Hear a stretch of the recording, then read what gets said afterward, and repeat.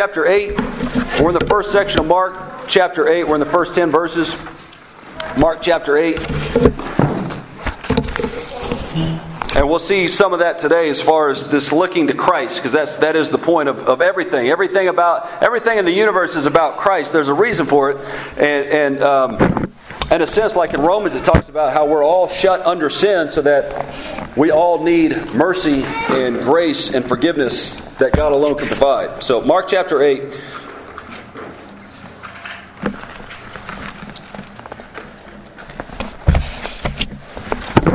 right, let's pray, and then we'll look at this. Oh God, we thank you for this day. Holy Spirit, we pray now for your help. We pray for your illumination. We pray that you would give us eyes to see, ears to hear. Lord, illuminate your scriptures for us. Please, oh God, please don't let us be hard-hearted like the disciples we've seen.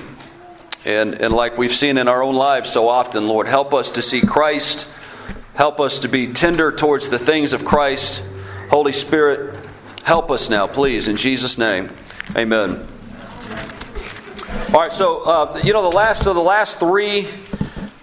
last three sets of miracles. So the last 3 weeks, if you remember, Christ left Israel and he went north into Gentile country. Remember, the first thing he does is he encounters the Syrophoenician woman. She's looking for somebody to heal her daughter. And she goes to Christ and she talks about bread and crumbs. And so what does he do? He heals her. And then he goes to another place. We saw that last week. The man has an impediment in his tongue. He's deaf. He goes to Christ. Notice they led him to Christ. Somebody brings him to Christ. He heals them. So this is the third of a set of miracles in Gentile country. And so after this, he's going to go back into Israel and continue his work there. But so this is verse 1 through 10. In those days, when there was again a large crowd and they had nothing to eat, Jesus called his disciples and said to them, I feel compassion for the people because they have remained with me now 3 days and have nothing to eat. If I send them away hungry to their homes, they will faint on the way, and some of them have come from a great distance. And his disciples answered him, where will anyone be able to find enough bread here in this desolate place to satisfy these people? And he was asking them, how many loaves do you have? And they said, 7. And he directed the people to sit down on the ground, and taking the 7 loaves, he gave thanks and broke them and started giving them to his disciples to serve to them. And they served them to the people. They also had a few small fish, and after he had blessed them, he ordered these to be served as well. Verse 8. And they ate and were satisfied, and they picked up 7 large baskets full of what was left over of the broken pieces. About 4,000 were there, and he sent them away. And immediately he entered the boat with his disciples and came to the district of Dalmanutha. Okay? Now, here's the thing about this whole passage. Now, is it not very strange that we have just seen this take place more like a chapter and a half ago? Did we not? Remember that? Mark chapter 6, the end of Mark chapter 6. So it's very recent. We just saw Christ apparently do exactly what you see him do here. Now, this has led some people to look at this and say, well, clearly there was some kind of scribal error. There was a mistake here. There was something, because, there's no reason why Mark would waste space, waste paper to give us the exact same story, the exact same feeding that we had just seen before. And so it's almost like, how sometimes we kind of consider people that lived 2,000 years ago really dumb? And we're like, man, they had no idea what they were doing. They had no idea. I mean, what were they thinking? Giving us the same story? Like, who's going to read this? Let's just go on to the next thing. Right? So here's the first thing, okay? You have to think about all the similarities between this feeding and the prior feeding in chapter 6. There are a lot of similarities. That's true. We have to give them that, okay? For instance, and I'll give you some, okay? Both feedings are in a desolate place. The word compassion is a motive for both feedings. The question, how many loaves do you have, is a question that comes up in both feedings. In both of them, they're commanded to recline. There's a prayer beforehand. The disciples distribute the bread. There's leftovers after the feeding. Then Jesus dismisses everybody after the feeding. And then in both of them, he gets in the boat and goes away. So you're looking at this and you're like, yeah, man, there was a mistake somewhere. Somebody messed this up, right? However, now, it's very important, and I've mentioned this before, okay? The material that Mark is writing on is very expensive material. If you look at a Greek manuscript, there are no punctuations in a Greek manuscript. When you go, your Greek New Testament will have them, but those are inserted by editors. The original manuscripts have no commas, they have no periods, there's no punctuation whatsoever. Why is that? Because these manuscripts are expensive and they're trying to save space. They don't want to waste any space. That being the case, you know that there is a very intentional reason why Mark decided, hey, we're going to put both stories, both feedings into the Gospels. Remember, not everything Christ does is in the Gospels. There's a lot that He does that they're not recorded. So Mark could have just tacked this feeding onto the last. He could have said, well, He fed the 5,000 over here, He did all this, and you know what? He's going to go on and do something later on just like this, a couple months from now. And just kind of leave it at that and go on, right? But He doesn't do that. And so that tips us off to something that's very important. Mark is trying to tell us something. Here are the differences, and this is kind of the important part. Okay, there might be similarities, but are there differences? And there are significant differences between this story, this feeding, and the feeding in chapter 6 when Christ feeds 5,000. That's the first difference is in the first story, how many people? 5,000 men. Matthew says women and children also, but 5,000 men plus women and children. This just says 4,000 people. So the combined number of people is different. 4,000 people.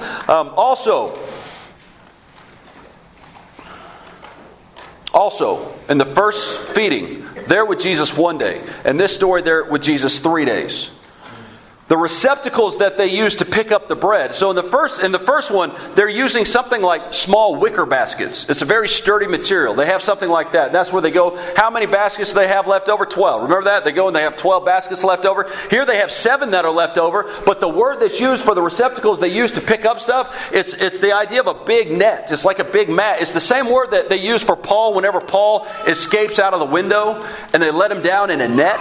That's the same word. So they're using different receptacles all together to pick up the bread. The word for fish here is different than the first one. The word here means something like sardines, little fish, sardines. So it's a different kind of fish altogether. And they're also the location. Remember, we've talked about this. Wherever Christ is, it's very important to know where Christ is whenever you're talking about the feedings. And so here he is in the Decapolis. He's in Gentile country. The first one he's in Israel. Okay, that's the point though. That really is the point. The first feeding, he's feeding Israelites. Here he's feeding the Gentiles. Now, here's the real kicker though. Okay, if you're still like, yeah, but I still think, clearly I think there was one feeding and there was just maybe some details that were changed by scribes. Okay, turn with me in this same chapter to verse 14. Okay, because this is really the stamp of approval here as far as why there is obvious, it's very apparent there's 2 distinct feedings here. Christ Himself says so. Look what He says in verse 14. And they had forgotten to take bread and did not have more than 1 loaf in the boat with them. And He was giving orders to them, saying, watch out, beware of the leaven of the Pharisees and the leaven of Herod. They began to discuss with one another the fact that they had no bread. And Jesus, aware of this, said to them, why do you discuss the fact that you have no bread? Do you not yet see or understand? Do you have a hardened heart? Having eyes, do you not see? And having ears, do you not hear? And do you not remember when I broke the 5 loaves for the 5,000? How many baskets full of broken pieces you picked up? They said to Him, 12. When I broke the 7 for the 4,000, how many large baskets full of broken pieces did you pick up? And they said to Him, 7. So here's the thing. What Christ is telling them is that the purpose of all of this is why Mark gives you 2 accounts of this. And I know this is a very common miracle story. We've all heard of Christ feeding a lot of people, multitudes, with bread and with fish. What's the point of all of that? The point of all of that is right here. He gives us the key to unlocking what the significance of it when He says, listen, why do you discuss the fact that you have no bread? Do you not see yet or understand? Right? As you're seeing Christ doing what He does, we are meant to be able to see something. We're meant to be able to understand something. Having eyes, do you not see? Having ears, do you not hear? And do you not remember? And He does all of these things. And then at the very end, do you not yet understand? So what is it that we're supposed to understand? That's what this is all about. And that's what we're going to answer as we go through this. Okay, so what is it that we're trying to figure out? Okay, so look here at verse 2. Okay, so actually start verse 1. In those days when there was again a large crowd and they had nothing to eat, Jesus called His disciples and said to them, notice who initiates it this time. Remember in the last feeding, you might not remember, but in the last feeding, the disciples go to Jesus and they're like, Jesus, man, we got a lot of people. They're hungry. what are we going to do about this? But here Christ is the one that initiates it. He's the one that calls the disciples to him and he says, listen guys, hey, these people are hungry. But notice the motive of this, okay? Verse 3 or verse 2, he says, I feel compassion. I feel compassion. Now, ask yourself this, okay? As you're going through the scriptures, one of the definitions, one of the attributes of God is compassion. That's an enormous, very important attribute of God. For instance, we know the New Testament references in 1 John 4 where it says God is love. Okay, there's that idea of compassion built into love. It's different, but it comes from that, right? Also 1 John 4, and this is love, not that we love God, but that He loved us. Right? So who initiates it? God does. For God so loved the world that He gave His only begotten Son. Right? Motivated out of His love, motivated out of His compassion, His mercy for us. Here's the thing though, okay? When Christ is talking about, and really when Mark is saying this, but when Christ says, these are, if you have a red letter Bible, it's in red letters, right? I feel compassion. I feel something for these people. Now, one of the things that would tip these guys off who hear this would be something like, oh, well, this is interesting, right? So when we hear about God's compassion, we think of the New Testament scriptures. We think of 1 John. We think of John 3:16. We think of all these passages, right? Those passages were not written down, though. So they don't have the New Testament display of who God is that they can turn to and say, oh, this lines up exactly with what you see in the New Testament. They don't have the New Testament, right? So what's their idea of God as it pertains to compassion in the Old Testament? It's the same thing. That's why if you ever hear somebody like, hey, there are two different gods, Old Testament, New Testament. The Old Testament God, He's mean, He's wrathful, He's vengeful, He wipes people out. And so He's different God, right? Here's the Old Testament. So this is when Moses is crying out to God and God, show me your glory, show me some of you, show me who you are, this and that. This is what the Lord says. The Lord passes by before him and proclaims. He doesn't whisper, He proclaims that. It says, the Lord, a God merciful and gracious. But the word gracious there is the same word that you'd have for compassion. A God who is merciful and compassionate. Okay, Isaiah 49. Think about Isaiah 49. We've all heard of Isaiah 53. Isaiah 53 is the suffering servant. Well, Isaiah 49 is in that same area, the same ballpark, where you're talking about this suffering servant coming in response. So God is judging the nations. God is bringing wrath and judgment and damnation on all these rebels of God. But yet, in the midst of Isaiah, you have the suffering servant come. And that is included in Isaiah 49. And in Isaiah 49 it says, they will neither hunger or thirst, nor will the desert heat or the sun beat down on them. He, God, He who has compassion on them, will guide them and lead them beside springs of water.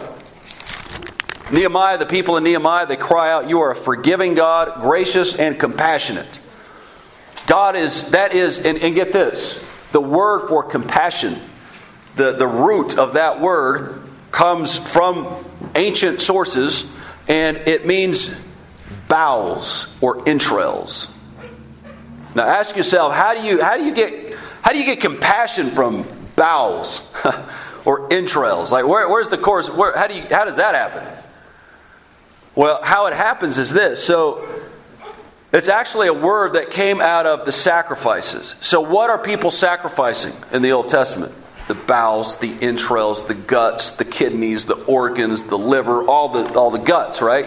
They're bringing that to the people who are going to make the sacrifice, make the offering. But before they would actually bring that offering, bring that animal to the offering, what they would do is they'd eat together with the sacrificers and the one who were to do the sacrifice. They would all eat together. And so from that, what happened was that word began to take on a meaning that had something like a passion or emotion. That's where you get your bowels. In the Old Testament, especially in the KJV, it talks about my bowels, my entrails, for us it's more like heart. Where does that come from? It's this idea that it's this idea of a gut-wrenching passion or emotion. It's the seat of affection. It's the seat of the energy of the person. That's where that word comes from. And so for Christ to stand there and say, I feel this compassion. Man, this is not just it's interesting because it's one thing. Here's the thing about Christ. When he takes on flesh, when he comes to earth, it's one thing for me to say I have compassion for somebody.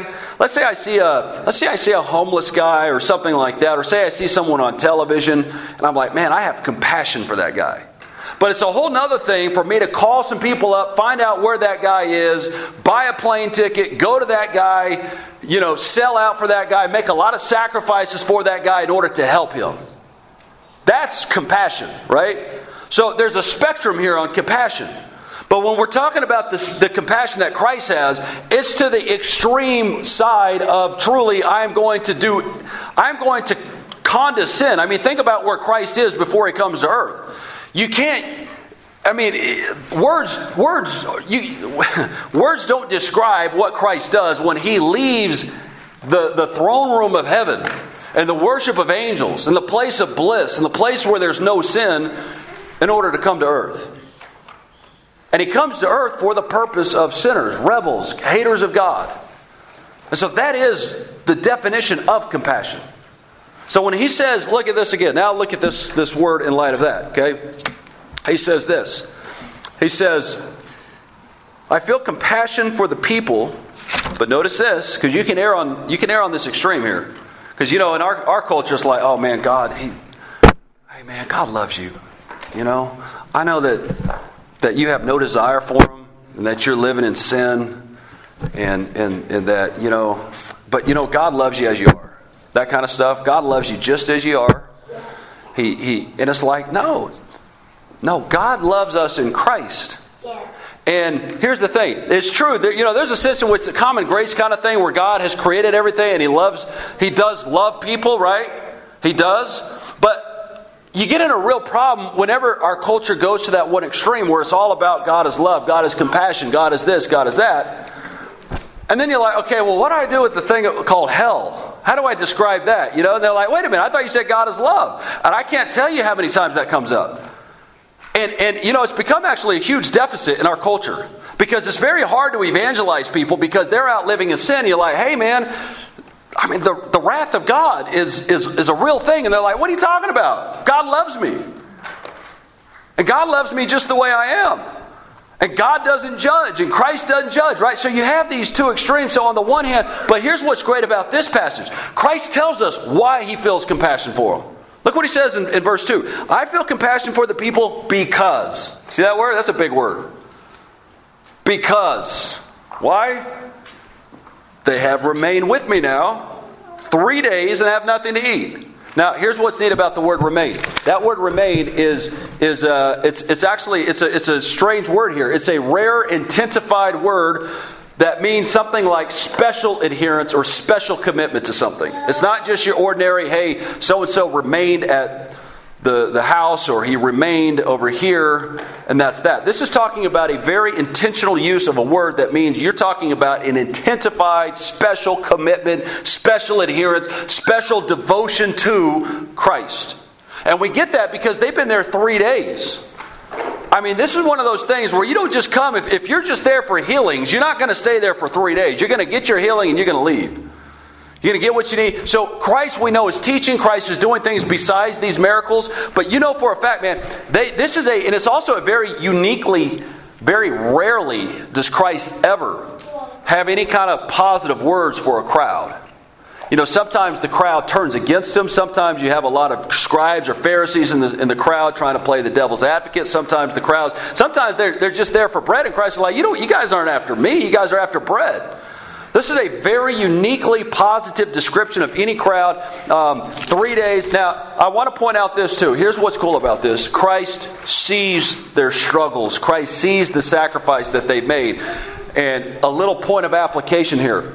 Okay, in Hebrews 6, verse 10, it says, for God is not so unjust as to overlook your work and the love that you have shown for his name in serving the saints, as you still do. Think of that. God sees whenever you sell out for the saints, whenever you sacrifice for the saints, whenever you go out of your way to help others, especially his people. He sees that. It's not like God's like, hey, there's an aspect, and I know it's very hard for Reformed people, including myself. Man, I had a hard time about 2 years ago really coming to grips with this idea of rewards.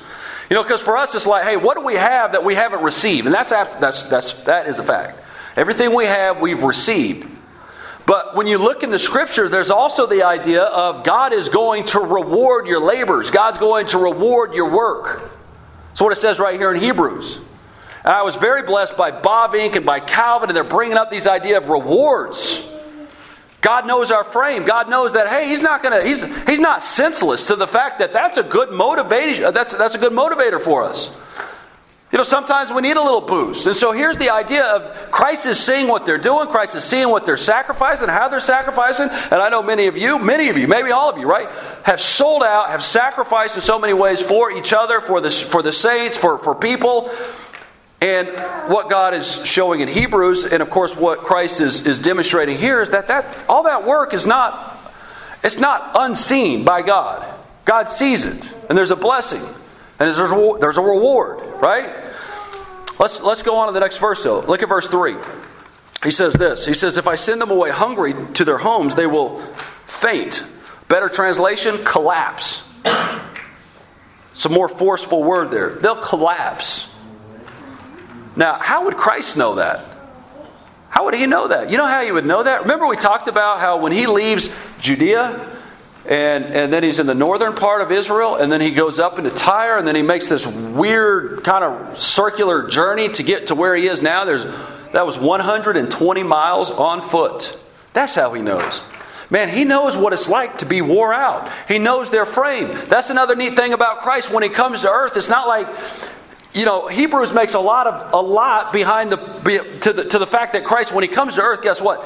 He comes to earth in part to sympathize with us, to know what we go through, to know our weaknesses, to know our frame. And so here He's looking at them and He's saying, man, if they leave, if they start taking off to where to their homes, they're going to collapse, and I don't want that. So we need to take care of them. That's kind of nice, right? Because Christ, He takes care of us physically. He does. He takes care of our needs. He does. I mean, I know that you have the health, wealth, and prosperity that's all about that, right? But we don't want to err on the other extreme and say, oh, Christ is just purely spiritual. That's all He's concerned about. That's all He cares about. Therefore, if you need a legitimate way to get to work, and you're like, no, God, I'm not. That's not big enough to pray for. Pray for that. Pray for a ride. Pray for a car. You need a car to go to work. Pray for that. Something like that, right? Legitimately seek the Lord's face for that. He cares for us. George Mueller, if you ever read the autobiography, it's a great autobiography. He's talking about how they're sitting around the table, and he's got all the orphans at the table, and they have nothing to eat. And they're like, let's start praying. And they just seek the Lord's face, Lord. And I think it's something like right when they start praying, there's a knock at the door and some guy comes. He's like, hey, so-and-so just said they had a ton of leftovers. They didn't know what to do with it. So we said, hey, bring it over here. So boom. And there's countless dozens of stories like that in George Mueller's life. It's really neat. But the Lord provides. He does care about us. He cares about our frame. Christ is here saying, hey, I care about them. Now, look at this though, okay? Look at this. The phrase, there's a little word here at the very end of verse 3. It says, some of them have come from a great distance.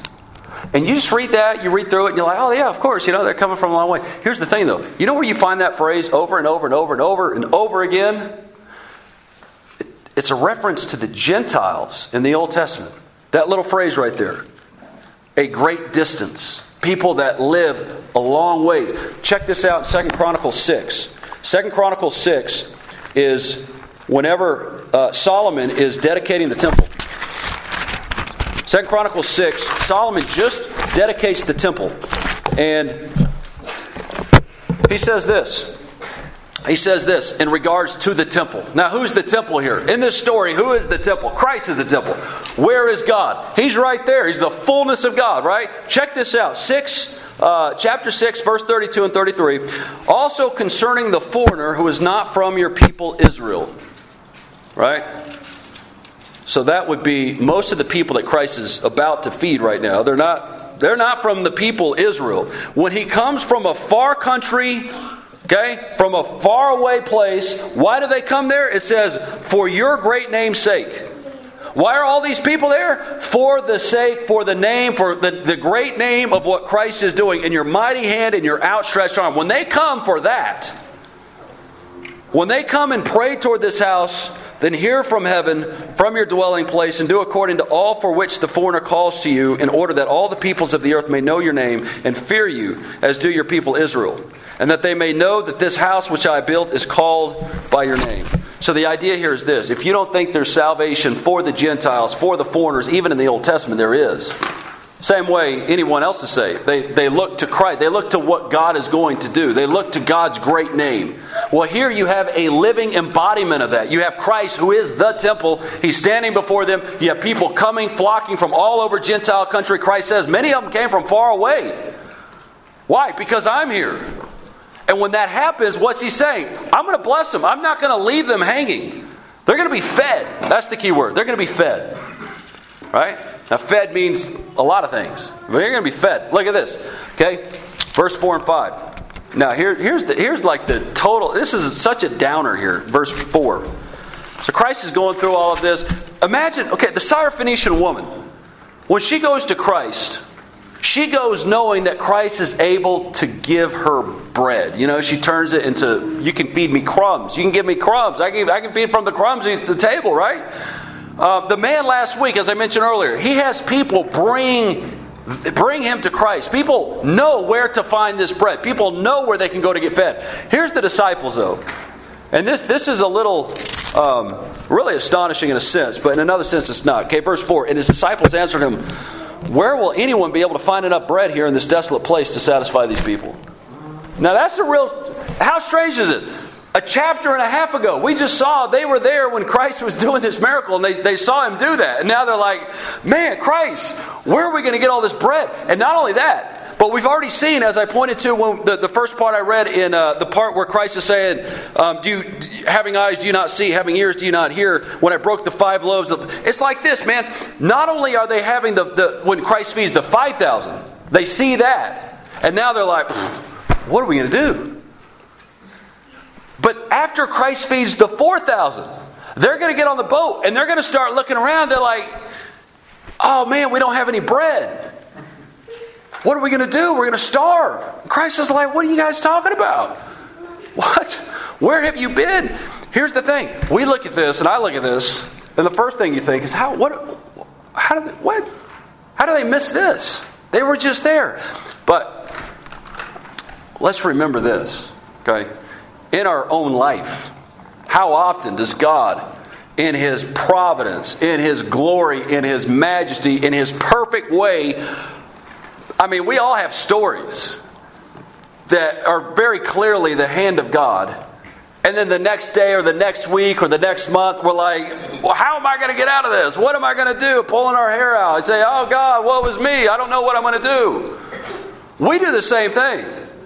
Adam in the garden, think of Adam. God creates Adam. Adam's in a perfect habitat. There's no sin, there's no death. God has just taken a rib from Adam, made Adam's wife. He's looking at her like, man, she's perfect.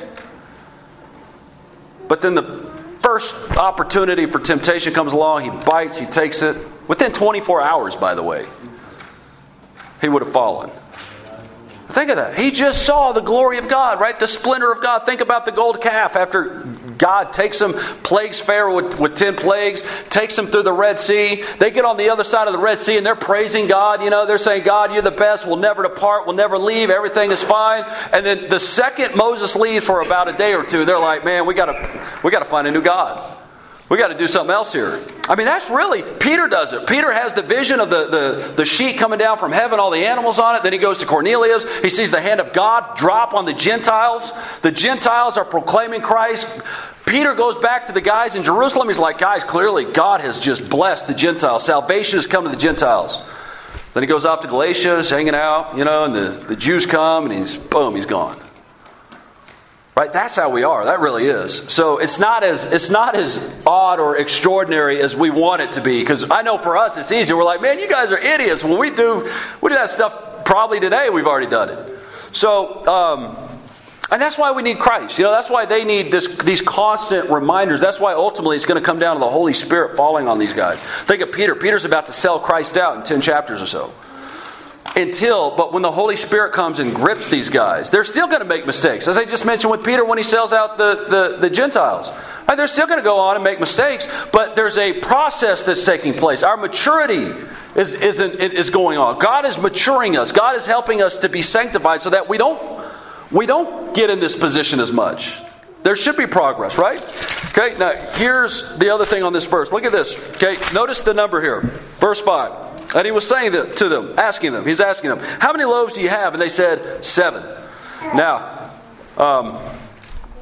if you study numerology and that stuff, there's always like, there are humongous cliffs. When you start going into numerology and you're like, 7 means this and that, and here's the number 27.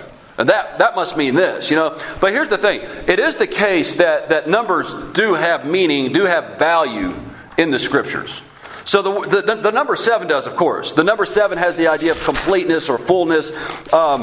Here's a few things to think about. Okay, number 1, Christ is feeding the Gentiles in Gentile country. When you go and you read Joshua, when you read Leviticus, and they always group the nations, the Gentile nations together. The names that you hear, for instance, the Hittites, Girgashites, Amorites, Canaanites, Perizzites, Hivites, Jebusites. If you've read the Old Testament, you know that those names are bunched together everywhere. Well, how many nations are there? There's 7. So sometimes people look at that and they say, hey, there's something here because these are Gentiles. This is the gospel going to the enemies of God.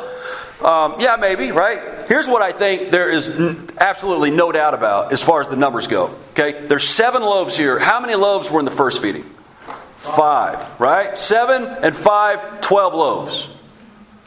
The showbread in the tabernacle. How many loaves of showbread? 12.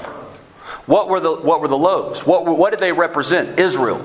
They represented Israel because you had the menorah, you had the candlesticks that the priests would go in and they would make sure the candelabra, the menorah was pointing just directly onto that showbread because the light, that was God's face, that was His blessing upon Israel. And what we've already seen Christ, what He's doing in part is He's creating a new Israel that consists of what? Jews and Gentiles. God's blessing for the Jews and the Gentiles. 7 and 5, 12. New Israel.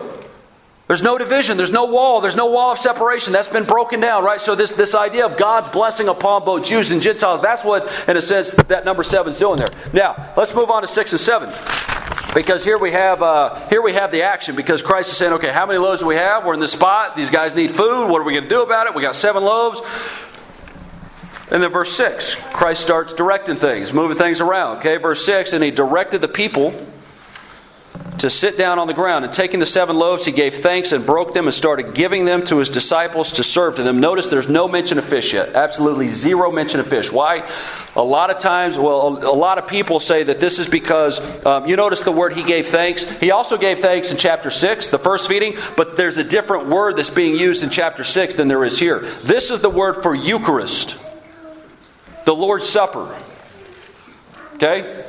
The Lord's Supper is, what do you do? What does Christ do with the Lord's Supper? Well, they sit down, they take the loaves, Christ gives thanks, He breaks them, He distributes.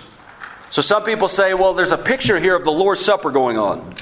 Okay, and they start giving them to His disciples. Christ gives them to His disciples. Now look what the disciples do. The disciples take the food and they go and they start serving them to the people. So here you have the idea of Christ's disciples going and serving the Gentiles. It's a foreshadowing of what the gospel is going to do. They're, in a sense, preparing for this work of ministry that Christ is calling them to do because they're already going and serving Gentiles with the blessings of God. Very nice. It's kind of neat how the Lord gives us these insights here. Now look at this, okay, verse 8 and 9. And I mentioned the fish part. At the end of verse 7, it does mention fish, a few small fish, that's sardines, something like that. They also had a few small fish, and after He had blessed them, He ordered these to be served as well. So it's almost like an afterthought. Yeah, give them some fish too. Okay, verse 8, they ate and were satisfied. They ate and were satisfied. You know what's nice about that? Look at verse 4. The exact problem that the disciples have is answered. Okay, they have this problem in verse 4. They says, where will anyone be able to find enough bread here in this desolate place to satisfy these people? And then you go down to verse 8, and it says they ate and were satisfied. And what the disciples were asking, I didn't really hit on this, but really, literally, the way the disciples phrase this is something like, from what source are we going to be able to feed these people? And here the answer is, well, Christ is the source from which they're going to be satisfied, right? Christ is the one. And so you have this idea. Now as we get, here's the thing, okay, as we finish up here. Here's what this all comes down to, right? This is the question I started out with. What is the point of adding a second very long section on feeding people, feeding a multitude, since it's so similar to the first one? What is the point of all of this?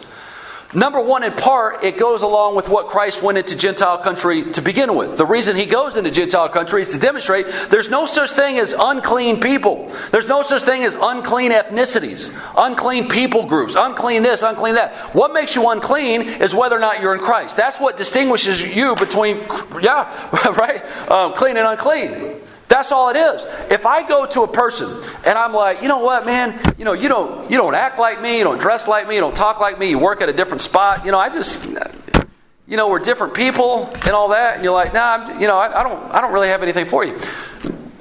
That is antithetical to everything the gospel's about. And it doesn't begin with Christ. This was always the plan of God. This is why the beauty of the church consists of this. You have people from all different walks of life. That's what a healthy church should look like. Different backgrounds, different people, different groups, different age demographics. That's why like these college campus ministries, they're horrendous. Why? Because you have a bunch of college kids going to church with a bunch of college kids, and they're serving a bunch of college kids, and they're hanging out with a bunch of college kids.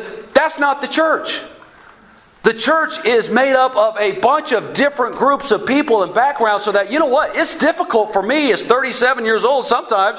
Carolyn and I, Miss Carolyn, we were just talking about the generational gap, right? There's a difference when you're interacting with people who are different than you. And it's difficult to interact sometimes with people who are different from you, think differently, come from a different generation, different background, different culture, different workplace, education, all of that. But that's the point, right?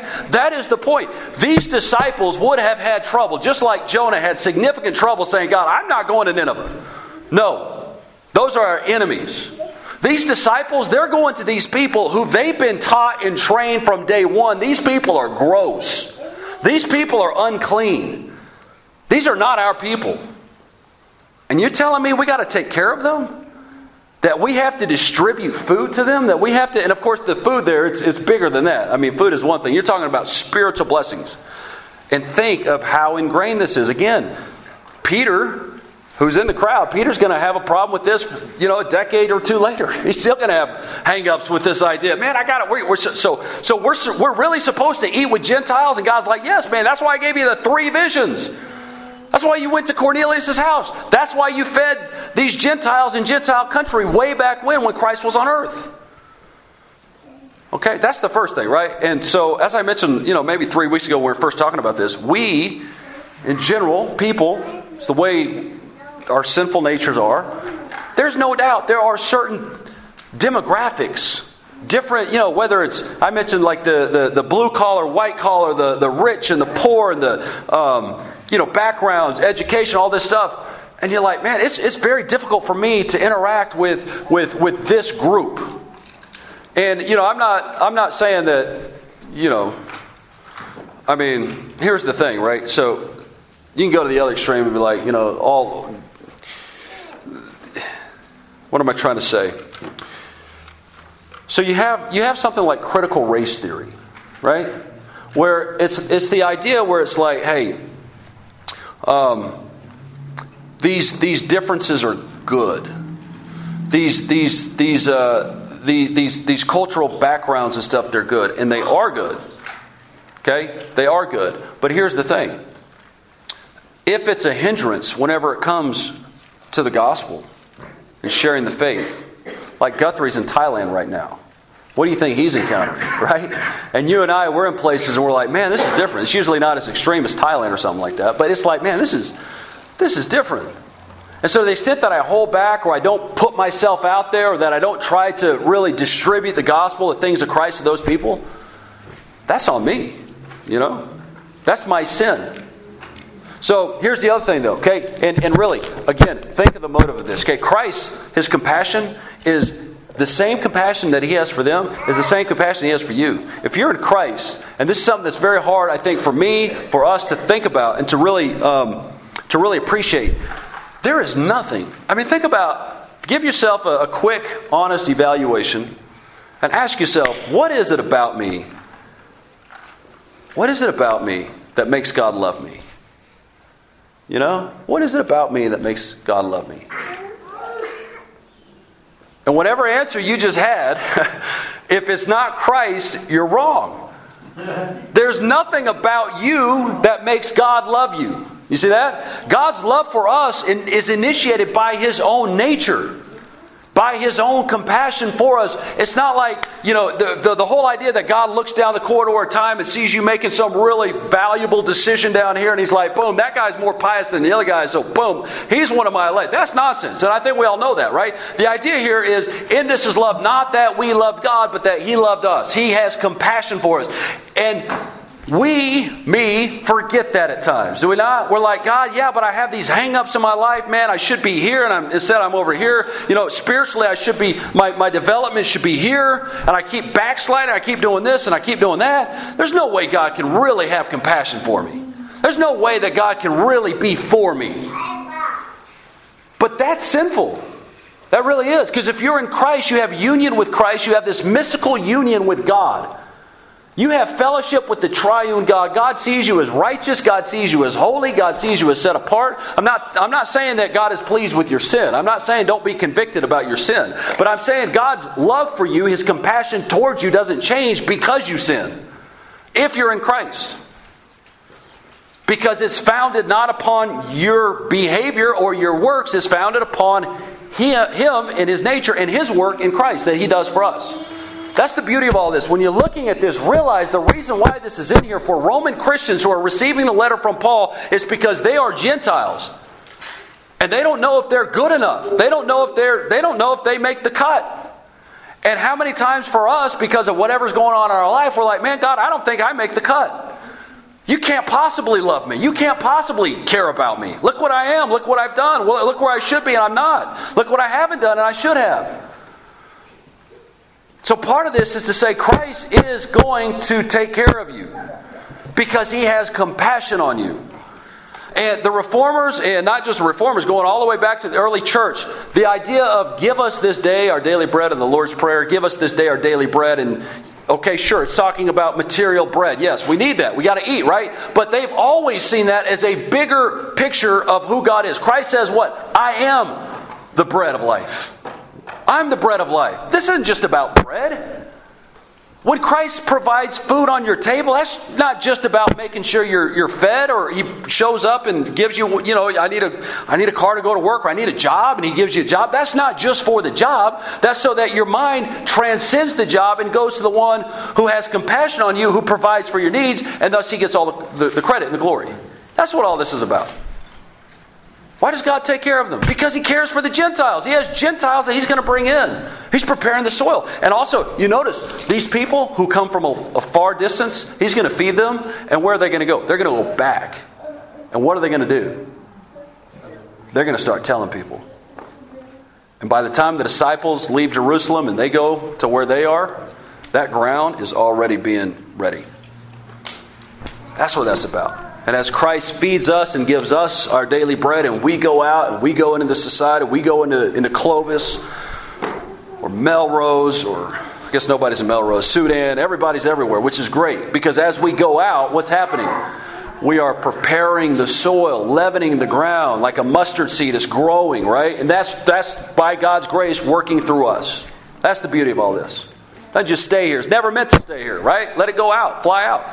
Because God is worthy. And then in the process, we ourselves, when we pray, hey, give us this day our daily bread, we're saying, Christ, give us you. You are the source of all this. You are the one directing everything in my life, just as He directs this bread. So let's pray and give Him thanks. Oh God, we thank You for this day. We thank You for this